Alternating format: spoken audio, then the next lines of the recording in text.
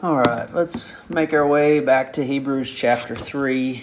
Hebrews chapter 3. Cover quite a bit of ground this morning to some degree. Basically, all of chapter 3 is going to be where we're going to be hanging out this morning. We won't get to everything. We literally could take weeks in this chapter.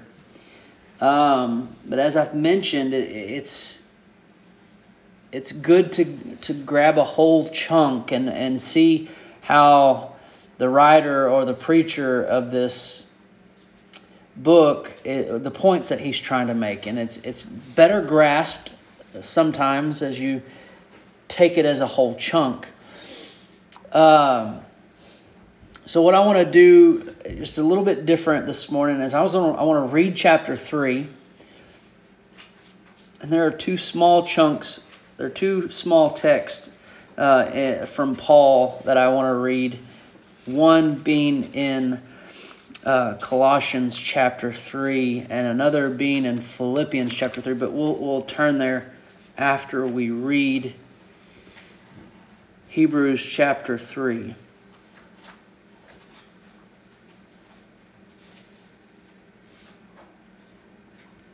Therefore, holy brothers, you who share in a heavenly calling, consider Jesus, the apostle and high priest of our confession, who was faithful to him who appointed him, just as Moses also was faithful in all of God's house. For Jesus has been counted worthy of more glory than Moses, as much more glory as the builder of a house, who has more honor than the house itself. For every house is built by someone, but the builder of all things is God. Now Moses was faithful in all of God's house as a servant to testify to the things that were to be spoken later. But Christ is faithful over God's house as a son. And we are his house, if indeed we hold fast our confidence and our boasting in our hope. Verse 7, therefore, as the Holy Spirit says, today if you hear his voice, do not harden your hearts as in the rebellion on the day of testing in the wilderness, where your fathers put me to the test and saw my works for 40 years. Therefore I was provoked with that generation and said, they always go astray in their heart. They have not known my ways. As I swore in my wrath, they shall not enter my rest. Verse 12, the end of the Old Testament quote, we pick up in 12. Take care, brothers, lest there be in any of you an evil, unbelieving heart, leading you to fall away from the living God. But exhort one another every day, as long as it is called today, that none of you may be hardened by the deceitfulness of sin. For we have come to share in Christ, if indeed we hold our original confidence firm to the end. As it is said, today, if you hear his voice, do not harden your hearts as in the rebellion. Verse 16, for who were those who heard and yet rebelled? Was it not all those who left Egypt led by Moses? And with whom was he provoked for 40 years? Was it not those who sinned, whose bodies fell in the wilderness? And to whom did he swear that they would not enter his rest, but to those who were disobedient? So we see that they were unable to enter because of unbelief. A short prayer. Father, make your word alive to our hearts, our minds. Give us understanding of you, your Son, by the equipping of your Spirit. Open up the eyes and ears to see. We ask all this in Jesus' name. Amen. So, chapter 3 begins, holy brothers and sisters, you who share in a heavenly calling, consider Jesus.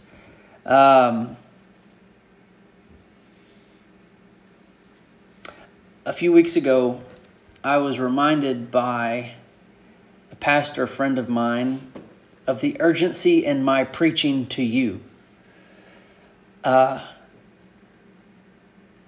Standing before you, before God, to deliver what God has said. He reminded me in the form of a quote from an old Puritan. And the quote said, "Preach as never sure to preach again. Preach as if I would never preach again. And to preach as a dying man to dying men." And so I want you also to hear in that quote the urgency of not just what I am to say, but you in your hearing.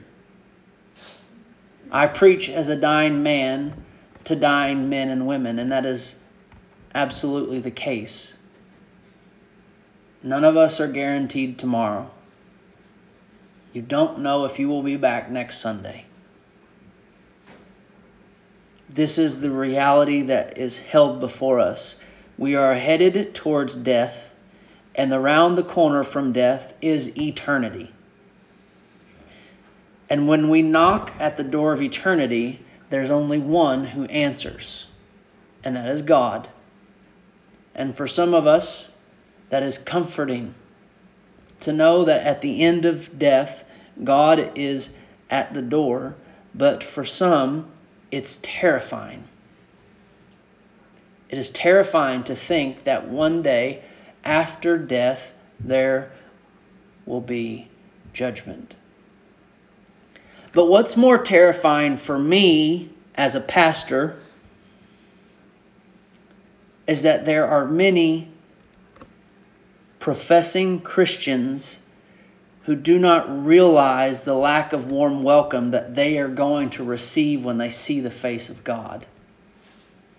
Many people across, let's just say, Fulton County are going to see God and assume a warm welcome, but receive a "Depart from me, I never knew you."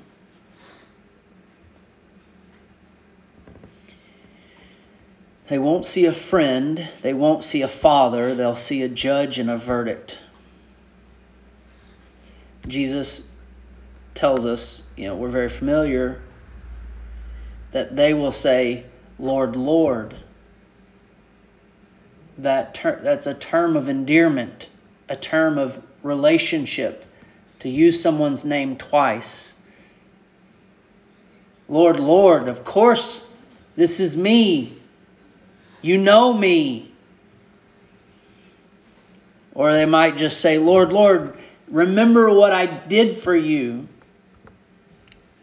And he just says, "Depart from me, I never knew you, you workers of lawlessness." But what we're wanting, what we're after, what every Christian ought to be after, is that when the door opens of eternity and the Lord is standing there, He declares to us, what? "Well done, good and faithful servant. You have been faithful over a little, I will set you over much. Enter in the joy of your master." That's what we want to hear. Just one thing separates those two groups. One thing makes them similar, and that's their profession of faith. But the thing that separates them is saving faith. Saving faith separates these two groups. Saving faith in Jesus. Those who are marked as faithful servants are the ones who live lives. They live their lives in constant agreement with what Jesus has said. It's a lifetime of faith and following. That's why the response is good. That's why the response is, well done, good and faithful servant. You have been faithful over little. Not little as in a little bit here, but as in magnitude. But this servant, the ones who gets the affirmation from God in the end, is someone who has been a servant over a lifetime. And I don't mean that means you've had to have been in Christ over a lifetime, but the moment that you have come into Christ through faith, you continue in that faith as a servant until the day you see Him. But those who are going to be turned away are going to say, Lord, Lord, I know you. I know you, I know you, I know you. And their lives will say back to them, their own witness and testimony of their own lives will say, you are a worker of lawlessness. You have been no servant to God. You have lived not for Him.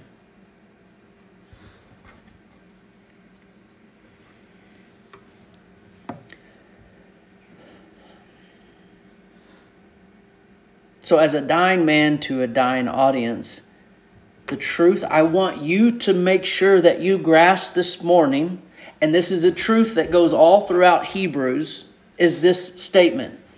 In order to make it to the end, you must never stop depending on Jesus. In order to make it to the end, you must never stop depending on Jesus.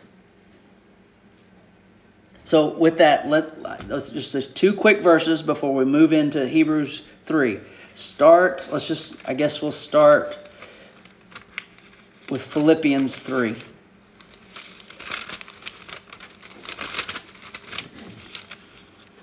Philippians 3.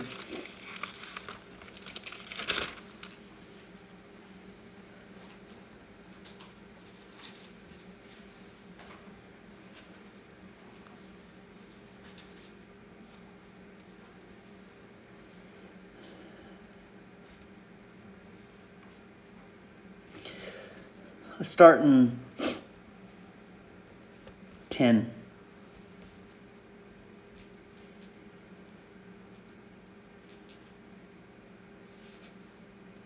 Oh, let's start in 8. Philippians 3:8. Indeed, I count everything as loss because of the surpassing worth of knowing Christ Jesus my Lord. That statement in itself could be, it's gold. For His sake I have suffered the loss of all things, and count them as rubbish, as dung, in order that I may gain Christ and be found in Him, not having a righteousness of my own that comes from the law, but that which comes through faith in Christ, the righteousness from God that depends on faith. Verse 10, that I may know Him and the power of His resurrection, and may share His sufferings, becoming like Him, and in His death, that by any means possible I may attain the resurrection from the dead. Verse 12, this is where I really want you to hear it. Not that I have already obtained this, the power of the resurrection of the dead, right? Or am already perfect. He's not that. But I press on to make it my own.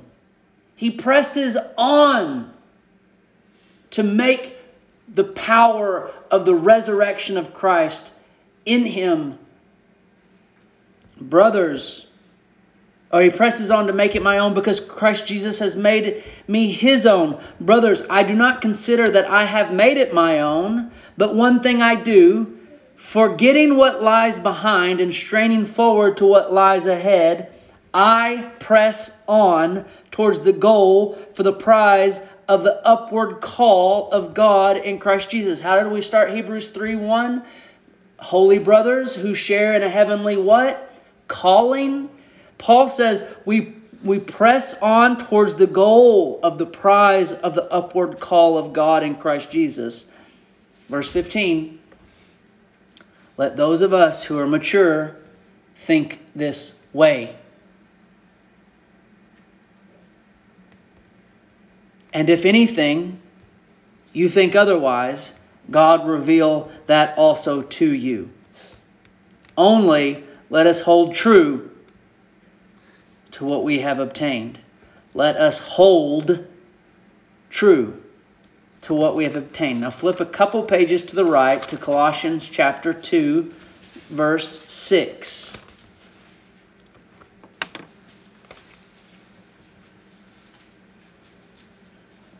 So I want you to start seeing a pattern. Keeping in the back of the mind that phrase that I gave you, that truth I gave you. In order to make it to the end, you must never stop depending on Jesus. Verse 6 of chapter 2 in Colossians. Therefore, as you received Christ Jesus the Lord, so there's the starting point.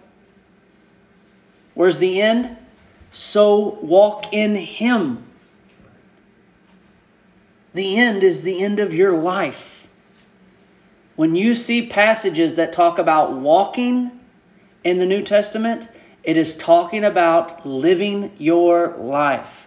As you received Jesus Christ, so walk in Him, rooted and built up in Him, and established in the faith, just as you were taught, abounding in thanksgiving. Now, this is for free. You cannot tell me that you are living a life pressing on for the call, the prize of the call, of fulfilling your calling, of walking in Christ, and all you do is grumble. Abounding in thanksgiving. A grumbler is no Christian. Because Christians have everything to be thankful for. And you and I, if I walk in on a Sunday morning, a Sunday night, whatever, and you hear me grumble, you put me in my place. Because what are we doing when we grumble? We're just looking around at the world and everything in it. And we've taken our eyes off of what we have been made and been given in Christ through the gospel. So, back on track. As you have received Christ Jesus, so walk in Him. Now, we'll come back to that here in a minute. We'll go back to chapter 3 of Hebrews. And what we're going to do is we're going to jump around in this chapter a little bit, just to kind of help us maybe understand what's being said here for our sake. What we get in Hebrews chapter 3 is what we get a lot throughout this book, and that's reference to the Old Testament. To go and look at a passage from the Old Testament. But it's kind of funny because we're actually going to look at a psalm that's actually looking back at the Old Testament. So we're looking into the Old Testament to see the Old Testament here. And so as we look back, it's going to help us now. We're going to first look at Israel as a people, as we read in Numbers 13 and 14 earlier. We're going to look at Israel, and this would be Israel post-Exodus, on their way to the Promised Land, actually at the edge of the Promised Land. And then we're going to look at Moses, their leader, who led Israel out of Egypt and to the outskirts of the Promised Land. And in looking at Israel and Moses, we're going to look at ourselves and Jesus in comparison. All right, so one thing I want to encourage you in as we continue through Hebrews, the way that we will be approaching it is that we're going to be taking big chunks and we will miss some things.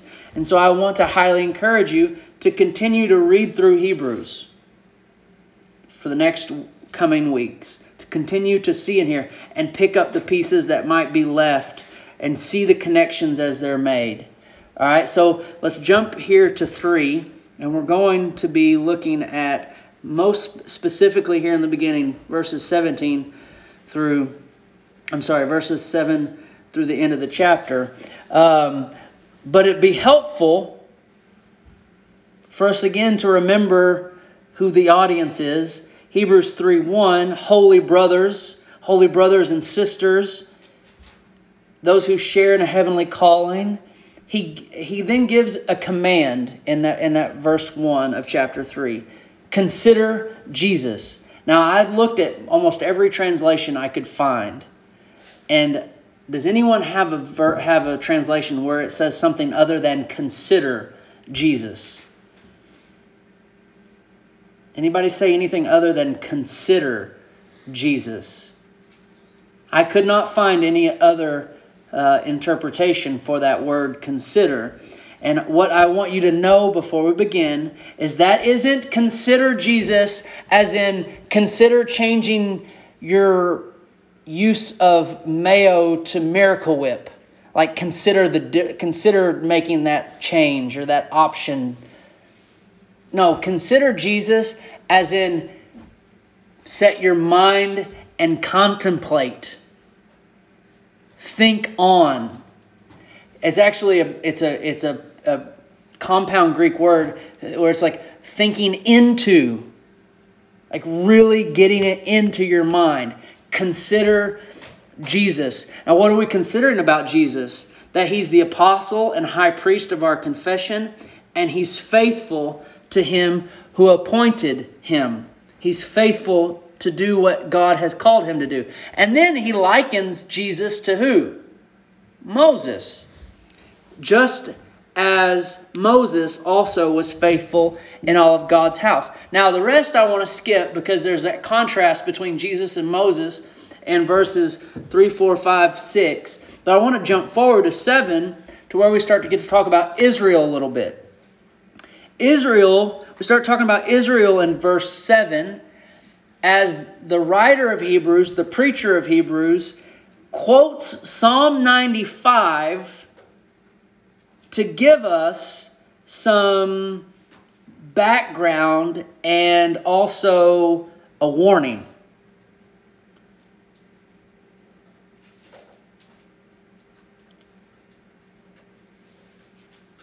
So let's read it. Verse 7. Therefore, as the Holy Spirit says, today, if you hear his voice, do not harden your hearts as in the rebellion on the day of testing in the wilderness, where your fathers put me to test and saw my works for 40 years. So he is talking about what we read in Numbers 13 and 14. God had brought Israel out of Egypt, out of bondage, from Mount Sinai to Canaan, to the land that he had promised their fathers, Abraham, Isaac, and Jacob. God was bringing them to the promised land. And if you remember, as we read Numbers 13 and 14, what did they do? Basically, they said, no thanks. They said no. Now, let's keep reading. Verse 10. Therefore, I was provoked with that generation and said, they always go astray in their heart. They have not known my ways, as I swore in my wrath.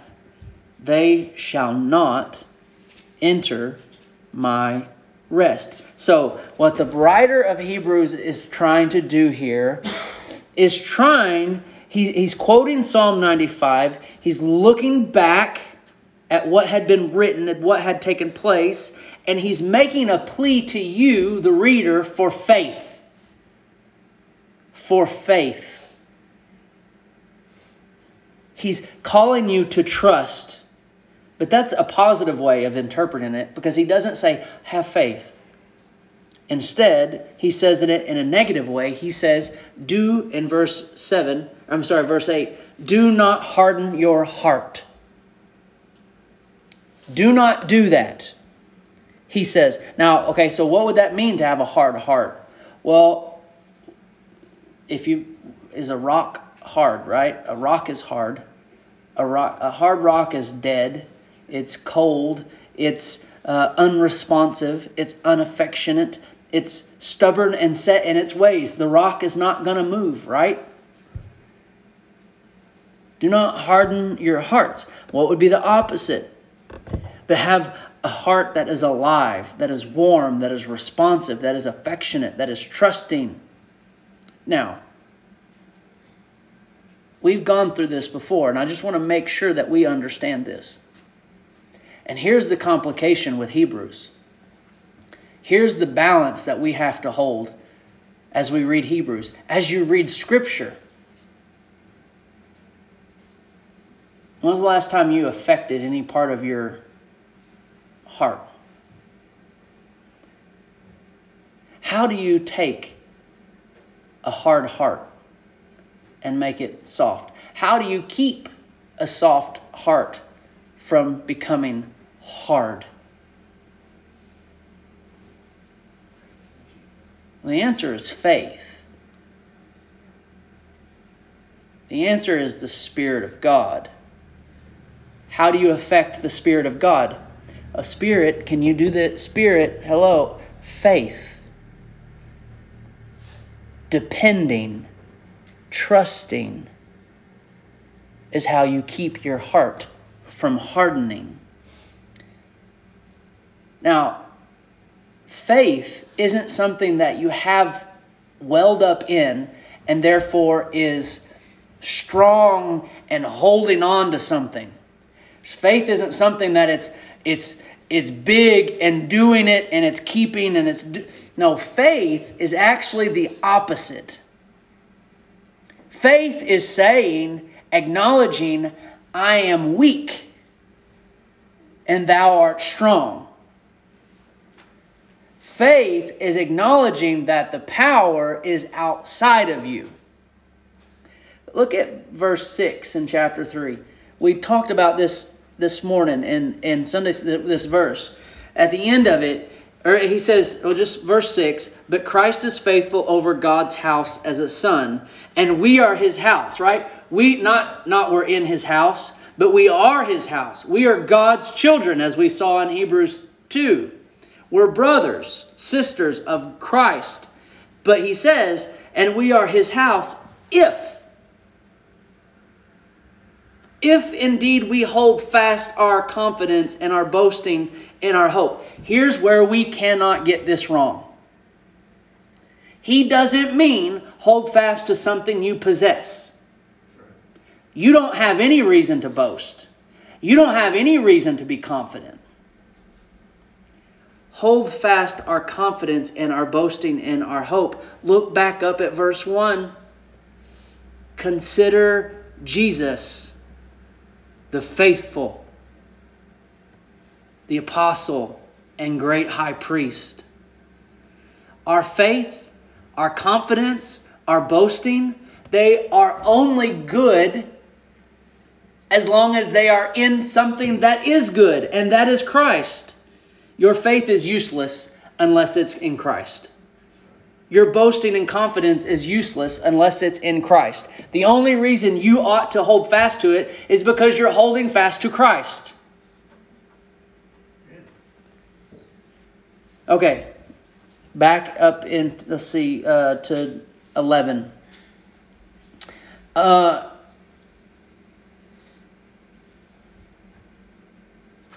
So again, let's remember the situation. Israel is at the edge of Canaan, at the edge of the promised land. They have rejected God's promise. They have rejected entering into the land which they were being given, the land that was promised to Abraham. But what's really happening here? Look down at verse 16.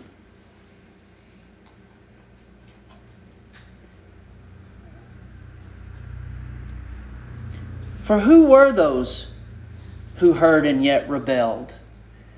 What's the big deal that Israel's now not going to listen to God? They're not going to believe in what he said. Who are these people that have heard and yet rebelled? And then in a sarcastic way, the preacher gives this response back. Was it not all those who left Egypt led by Moses?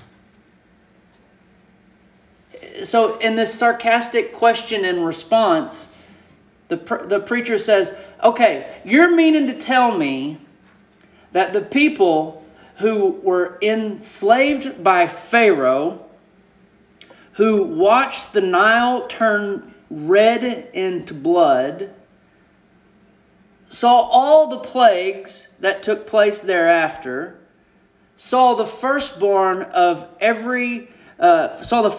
in Egypt die, even the Pharaoh's son. You mean to tell me that the people who were delivered from the hand of Pharaoh, who made it to the Red Sea, who watched the Red Sea part by the word of God through Moses, saw the Red Sea fall back onto Pharaoh and his army? You mean to tell me the people who left the Red Sea, went to Sinai, were hungry and said, would you feed me? And God made bread fall from the sky, water come out of a rock. You mean to tell me it's these people who saw a few giants, a few fortified walls, and said, we can't do this?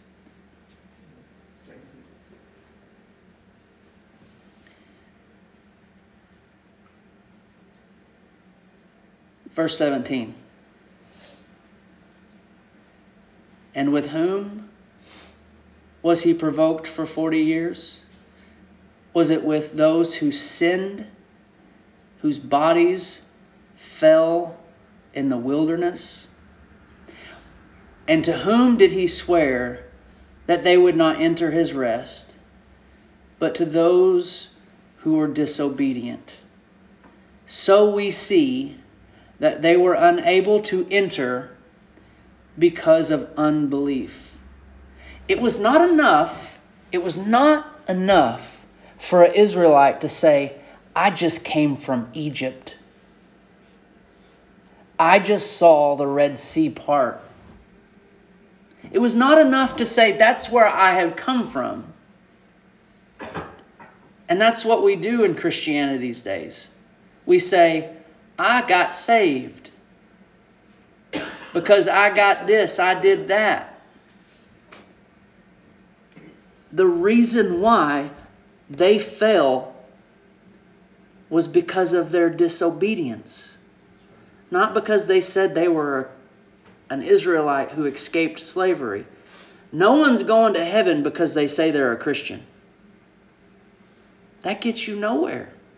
No one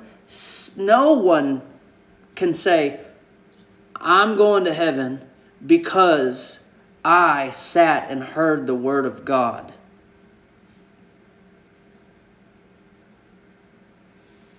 These people heard the word of God and saw it split the Red Sea, and yet actually still did not make it into the promised land and fell. And you're like, well, what's the big deal? Well, look at verse 11.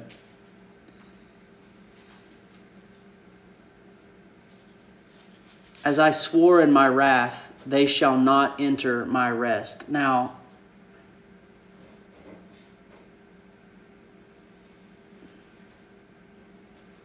we're not talking about just the land anymore. We're not talking about just Canaan. He swore in his wrath that they shall not enter his rest. So,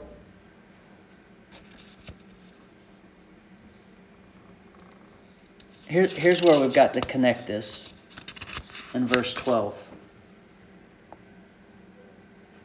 This is why this is given to us today.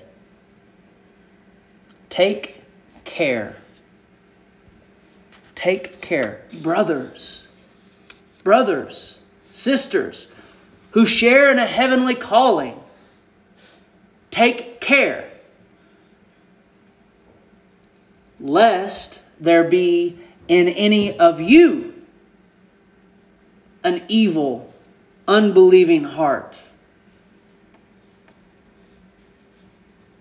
This is the present danger that is among us right now. There is a present danger among us as we sit in this church today. And that is that there could be hardening hearts happening right now. Hard hearts, evil hearts that disbelieve God. Anyone among us, among our brothers and sisters who say they share in a heavenly calling, could be falling away from the living God.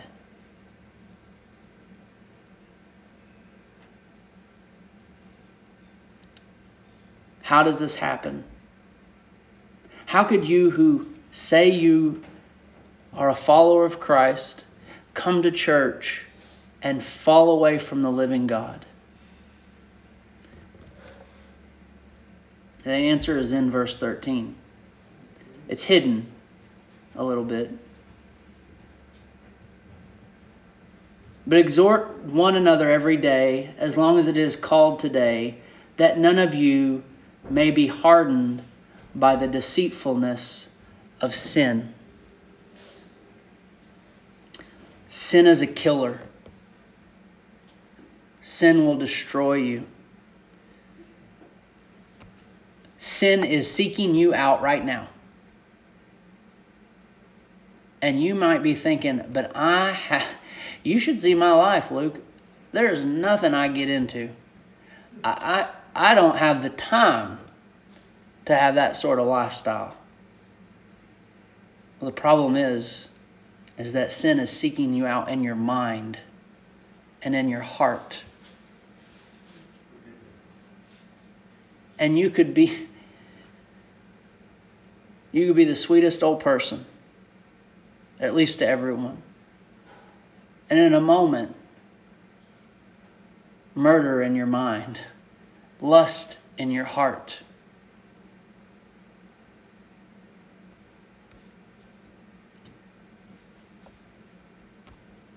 Sin is so deceitful. Sin told Eve that the tree was good for her. It's just a bite, right? That's all it was. It was just a bite. Sin will kill you. Sin will destroy you.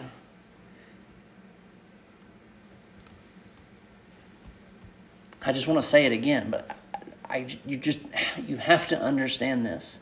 As a Christian, you are not, as someone who says you are a Christian, you are not removed from the danger of sin.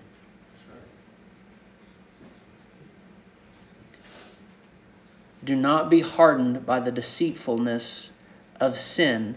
Now, for the sake of time, I won't do it, but here's what I tell you to do. By the power of the Holy Spirit and the blood of Jesus Christ, you kill your own sin.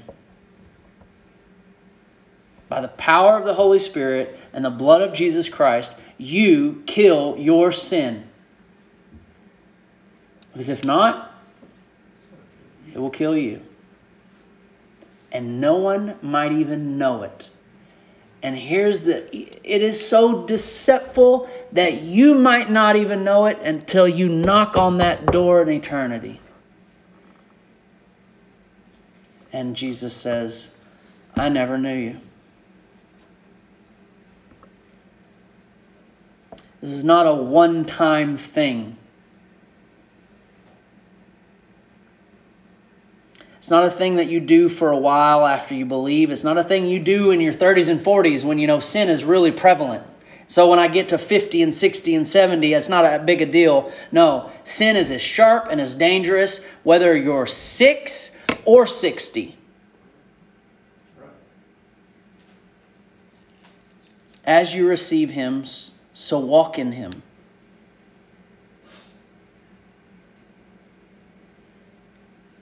The two things that really tripped up Israel and will trip us up. Here's the big point. We are not different from Israel. We are not better than Israel. They are just a picture of who everyone else is in their hearts. And what did they get caught up in? They got caught up in themselves and what they saw in front of them. They looked inward and they looked outward. You know where they never looked? Upward. They looked in and they looked out. They looked out and they saw something to fear of. And so they looked in at their feelings and said, no, I'll pass. But none of them listened to Caleb or Joshua, whoever it was says, no. We do this because God is with us. It doesn't matter how tall they are, how fortified their cities are. Do you remember what has just happened? Let's take it. It's ours. But no, they were deceived and hardened by their own sin.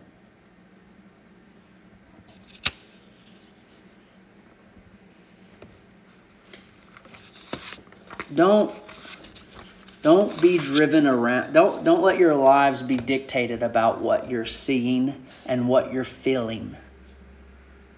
It's so easy. Christian, it's so easy to be misguided by what you see and what you feel.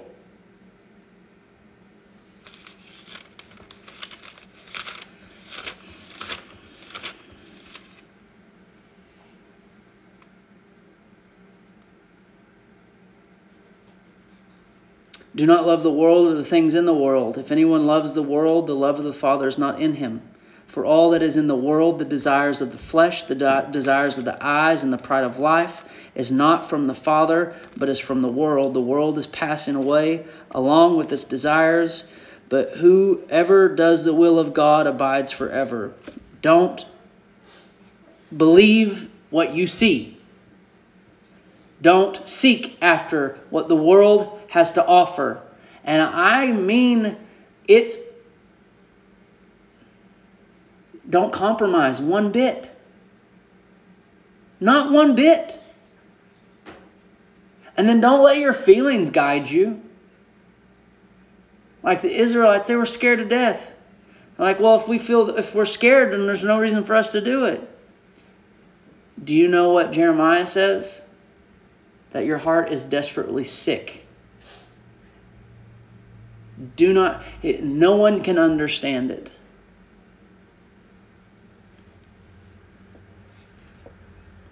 I don't know if our world today is more... I don't know if we're at more of a disadvantage. I don't want to say that. I don't know if it's harder for us than it was them. I don't know if the enticement of sin has increased. But I do know the results are the same. If you're going to continue to look inward and upward, or inward and outward and not upward, you will continue to be deceived. And that day that you see the Lord and He says, "Depart from me," and you just knew the words, "Well done," is going to come out of His mouth. I don't even know what it's going to feel like.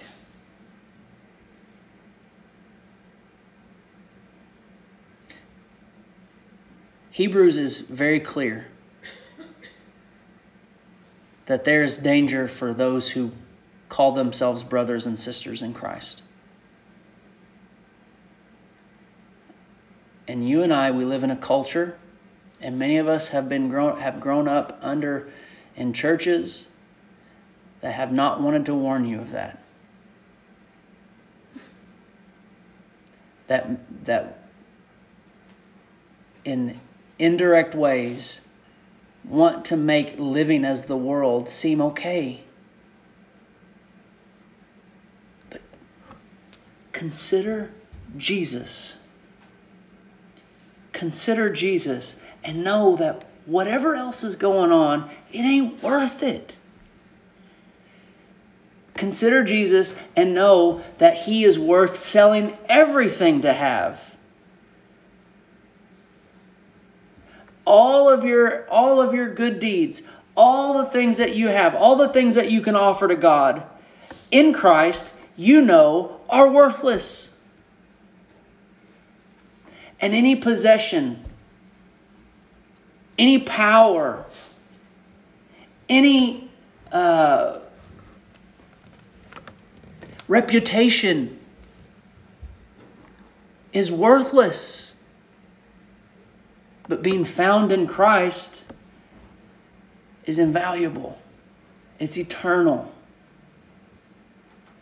And I just want you to understand, the world is going to just one bit at a time try to pull you away from it. And pull you away from it. And your flesh will be like, I'll just take a little bit. And a little bit. I think James has something to say about that. Let me just read this real quick.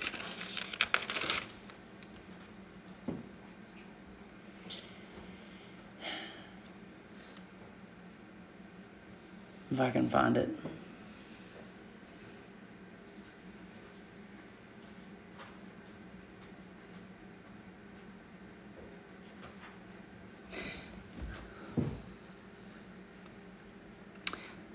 Let no one say when he is tempted, I am being tempted by God, for God cannot be tempted with evil, and he himself tempts no one. But each person is tempted when he is lured and enticed by his own desire.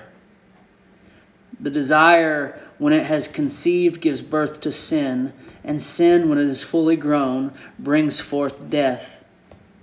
Do you know what the next words are? Do not be deceived. You and I need to constantly take care that we, brothers and sisters, are not found being deceived by sin and being led away to fall away from God. And so many people are going to fall away sitting in pews and never know it. I'm challenging you today, and hopefully every day, that when you say you are a Christian, that you mean your life is hidden in Christ. Every aspect of your life. How you are, who you are as a parent, a friend, a neighbor, a citizen, a coworker. What you watch on TV, what you listen to on the radio. How much you eat. How you spend your money. Every aspect of our lives is bought by the blood of Christ. Consider Jesus. Every aspect. And every aspect is His. Do not give it up to the world. Do not give the world your money. Do not give the world your time. Do not give the world your children. Do not give the world your lives. Consider Jesus. Because here's the last thing I'm going to say. Look at verse. We missed a lot here, but that's okay. Look at verse 1. Why consider Jesus? Because He's the apostle and the high priest of our confession. Meaning, look at chapter 12. I think this is saying the same thing but different language. Look at chapter 12, verse 2. So let's go flip back and forth and look at these real quick. I promise I'm finishing here. Chapter 3, verse 1 says again, consider Jesus, the apostle and high priest of our confession. Now chapter 12, verse 2 says, looking to Jesus, the founder or author, the perfecter or finisher of our faith. Meaning, you must take care. You must hold fast. You must stand firm. You must believe. But consider Jesus, because He is the author, the beginner, the apostle of your faith. It begins with him, and he is also the high priest, the perfecter, the finisher. It ends with him. And I don't mean, it's like, oh, we acknowledge that it began with Jesus and it ends with Jesus. I mean, you receive it in Christ and it holds firm in Christ. If you are to believe, if you are to stand firm, if you are to hold fast, it is because Christ is the finisher, the perfecter, the high priest. He is standing in on your behalf, keeping you, holding you, giving you faith. It is him. He is the apostle and the high priest, the author and the finisher, the founder and the protector or perfecter. It is him. And that's why he starts it. Consider Jesus. Because if you take your eyes off Christ, the world will suck you up. But the scary part is, you won't know it. Now, this chapter and most of Hebrews is very, very much talking to a crowd. It's important that you each hear this, but it's talking to a crowd. Because guess what? If I can't see it, if it's so deceitful to me, how am I ever going to know? Luke, you're being pretty grumbly today. So-and-so, I saw the way that you were yelling at your little ones at our function yesterday. That wasn't me, but no, it wasn't anybody. But hey, your parenting was not very Christ-like yesterday. Hey, take care, brothers, lest there be any evil, unbelieving heart among us. This is why we come. Because if not, if we are not growing together in fellowship and community, we will all be deceived by our own sin. And yeah, we get some of that protection at home with our godly wives and our godly husbands.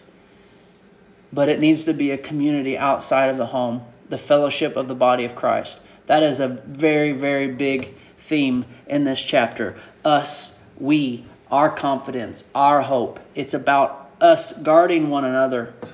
And I want to finish and just say, in order to make it to the end, you must never stop depending on Jesus.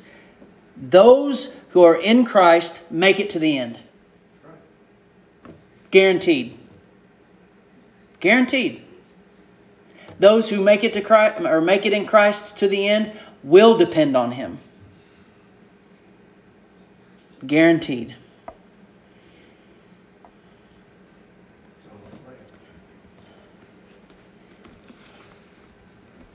Let's pray.